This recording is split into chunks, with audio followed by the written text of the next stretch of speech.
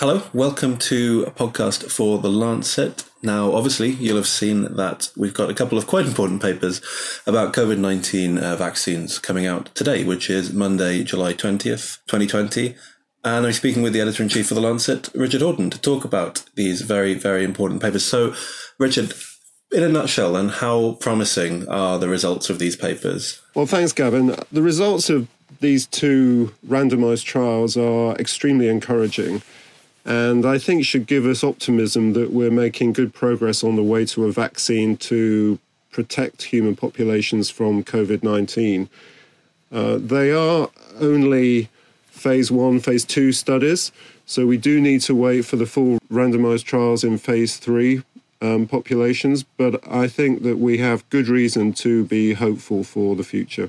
So these two papers consist of the commonly referred to as the Oxford vaccine and also the China vaccine. So what's the difference between the two vaccines? And are they currently at the same stage of development, roughly? Well, the China vaccine is a recombinant adenovirus vectored vaccine. And what it's doing is expressing what's called the spike gene from the coronavirus. And it's based upon a virus that was widely prevalent in Wuhan. The Oxford virus is a chimpanzee adenovirus viral vector, and that also expresses the spike protein as well. So they do have differences, but they are also related. They both have a very impressive impact on generating both antibody-related and what's called cellular-related immunity.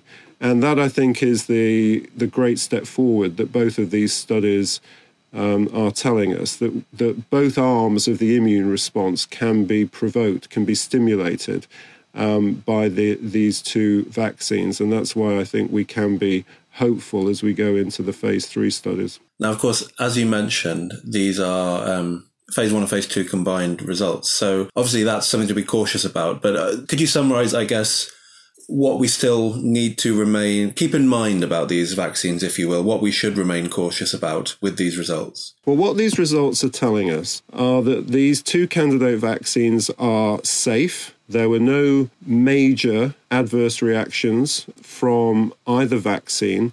The kind of adverse reactions that one saw were symptoms like muscle fatigue, general malaise, feeling feverish, headache, and of course, because it's an intramuscular injection, pain and sensitivity at the injection site.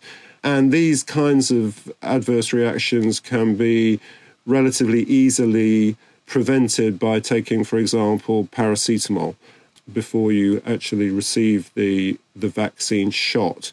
So that's the first thing. The vaccine is safe from these studies. It's also, and this is a word that is used by vaccinologists, and I'll explain what it means in a second, it's immunogenic.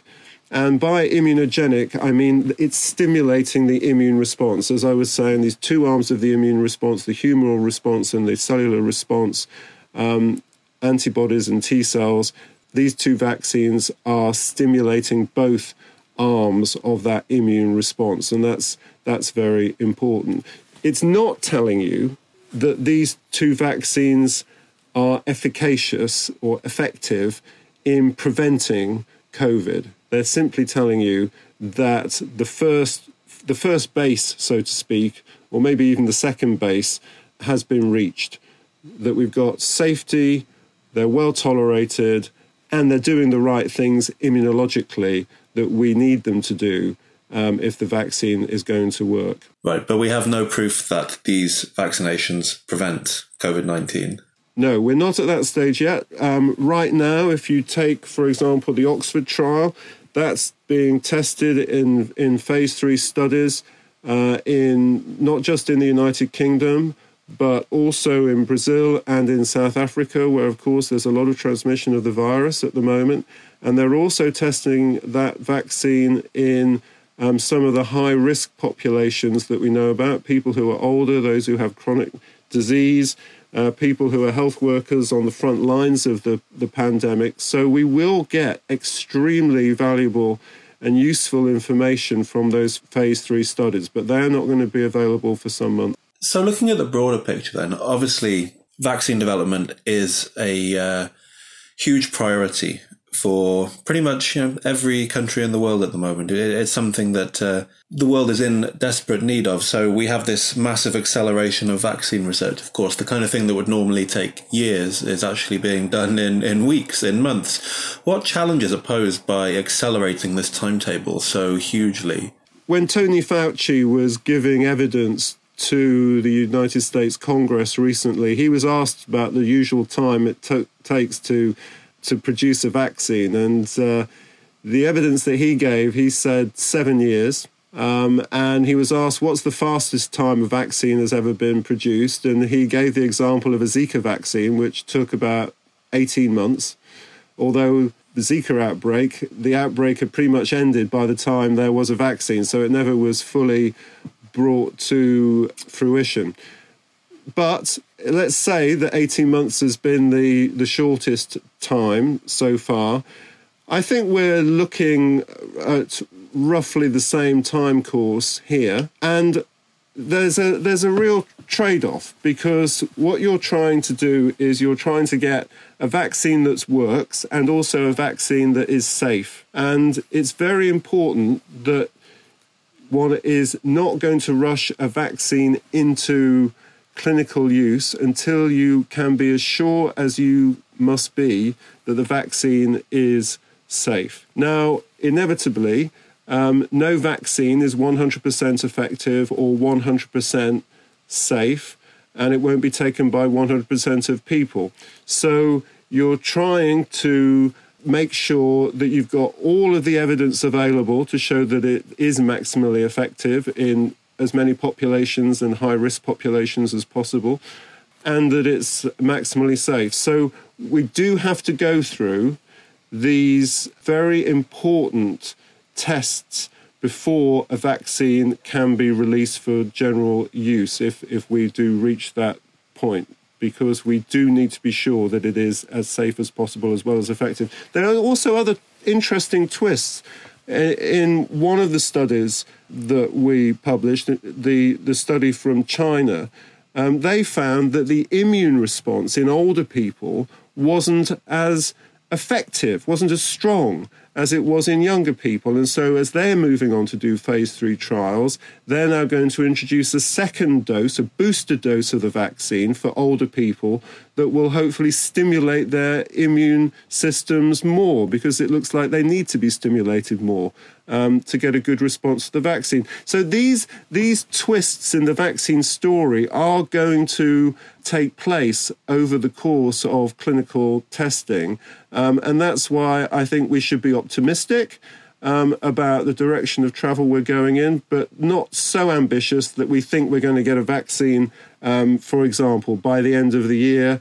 If we have a vaccine by the end of 2021, we will have done incredibly well. So you mentioned there the twists and turns, of course, in the story, I guess, of these vaccine developments. I think one thing it's worth talking about, I guess, when we think about these twists and turns, is the global state of affairs and the state of like global cooperation between different countries, between different actors in this storyline. So why do you think that global cooperation currently seems so fragmented when we're looking at the kind of overall global tackling of this virus? Yeah, I mean, it's very fragmented, and in some ways it's understandable. Governments have a first duty to protect their own publics, their own people, and so they're going to do the best they can to make sure they've got enough vaccine for if and when it comes to protect their people. But the danger of that is that many countries will lose out, and only the strongest country, the country with the most money, will win. I think if you take a global perspective, then I think most people would agree that those who should have access to the vaccine first are those who are most at risk of developing severe, even fatal disease if they become infected. And we know enough about this virus now and the disease it causes to know what those risk groups are. Older people, people who are living with chronic disease, black and minority ethnic communities, people who are on the front line of the epidemic, that's to say people who are working in healthcare settings, people who might be working in supermarkets, people who are working on mass transit systems, people who are coming into contact with other people all the time. Now, those are the groups that need to have access to the vaccine first before the rest of us. And if we could agree that through some sort of global convention or understanding, resolution passed at the World Health Assembly, some mechanism that takes place to agree that those are the groups that gets the vaccine first, that would be a huge step forward. Right now, there is a real danger that those groups most at risk will not get fairly or equitably treated if a vaccine does become available. And that should be a cause of not just global concern, but actually global shame if we're not able to find an agreement to protect those most vulnerable groups first.